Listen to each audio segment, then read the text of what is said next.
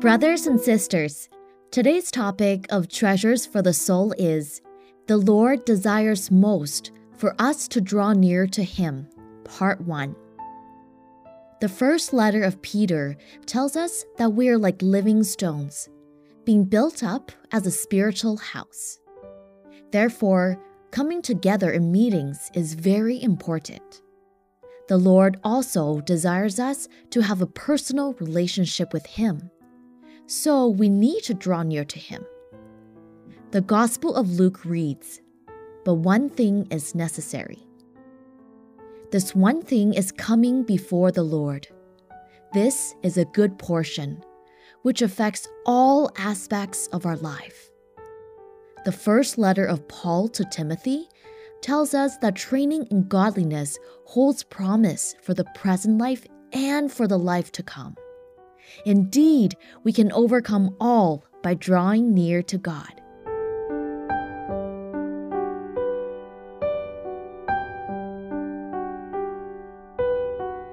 First Peter chapter 2 tells us that we are living stones, coming to Him and being built up as a spiritual house. We are His delight, so precious that the church is His dwelling place. The utmost love desire of the Infinite One. His utmost desire does not have an end. Rather, this love desire is infinite, glory upon glory, sweetness upon sweetness, and increases unceasingly. The Lord once said while on earth, "For where 2 or 3 are gathered in my name, there am I among them." He treasures the time when we gather before Him to draw near to Him. Hebrews chapter 10 reads, "Not neglecting to meet together."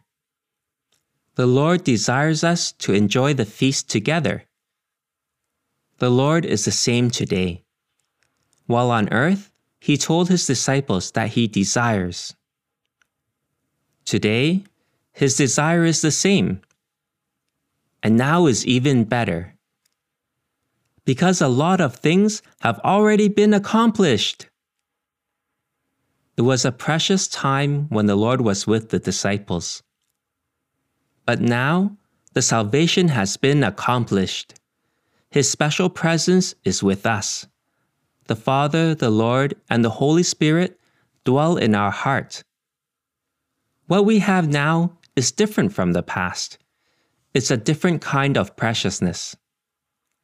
What the Lord treasures most is our personal time with Him, to be with Him, and to have personal experience with Him.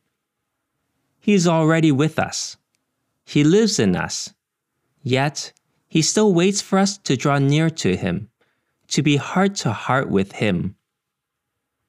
When the Lord visited Martha, Mary, and Lazarus, Martha prepared food for the Lord. But the Lord said, "Martha, Martha, you are anxious and troubled about many things, but one thing is necessary. Mary has chosen the good portion, which will not be taken away from her." One thing is necessary. The Lord treasures us coming before Him attentively, like Mary. I believe that Mary also wanted to serve the Lord. The best service for the Lord is your heart, that you yearn to be close to Him. Isn't this the best welcome for the Lord? Isn't this the greatest enjoyment for the Lord? This is what the Lord enjoys the most.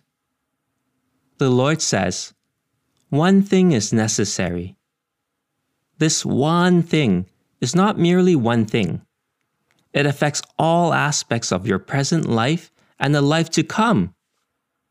Paul said that training for godliness holds promise for the present life and also for the life to come.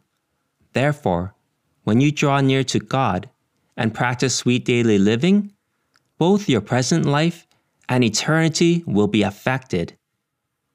This is as important as life and death.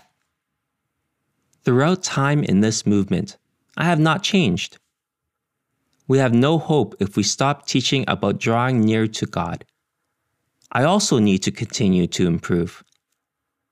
I believe that the Lord has guided me to share these messages with you, and I hope you consider them more. I have spoken a lot so that you'll see how much the Lord desires to see your face and hear your voice. He desires you. This movement has been around for more than 50 years. I have treasured drawing near to the Lord since the very beginning.